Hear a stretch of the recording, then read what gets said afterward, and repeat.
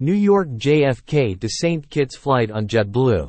The St. Kitts Tourism Authority announced its strategic collaboration with JetBlue, marking the commencement of direct, year-round service from New York, JFK, to St. Kitts, 3 times weekly beginning November 2. This partnership is an integral step towards expanding international travel opportunities and enhancing accessibility to the island. Available year-round, these direct flights will offer seamless travel experiences to and from New York and St. Kitts. The service will operate weekly on Sundays, Tuesdays, and Thursdays, providing travelers with greater flexibility.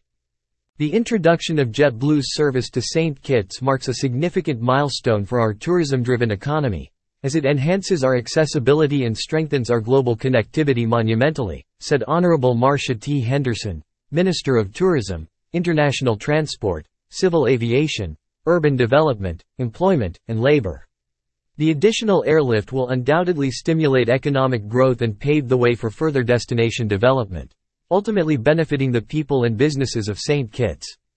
We look forward to introducing our low fares and great service to St. Kitts customers and offering our Northeast customers a unique island getaway where they can find pristine beaches, adventure, world-class gastronomy and warm hospitality, said David Jen, Vice President, Network Planning and Partnerships, JetBlue.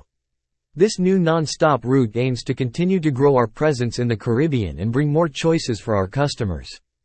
JetBlue will operate the new route using its Airbus A320 aircraft, offering the airline's award-winning service featuring the most legroom in coach, live television and on-demand entertainment on every seatback, free and fast Fly-Fi broadband internet, complimentary snacks and soft drinks and great customer service.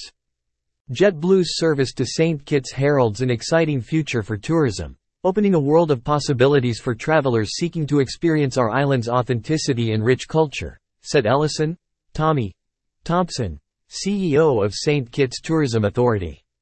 As we work to further build brand awareness and generate demand, it is anticipated that this increased accessibility will bolster our tourism industry and enable new opportunities to further develop the tourism product.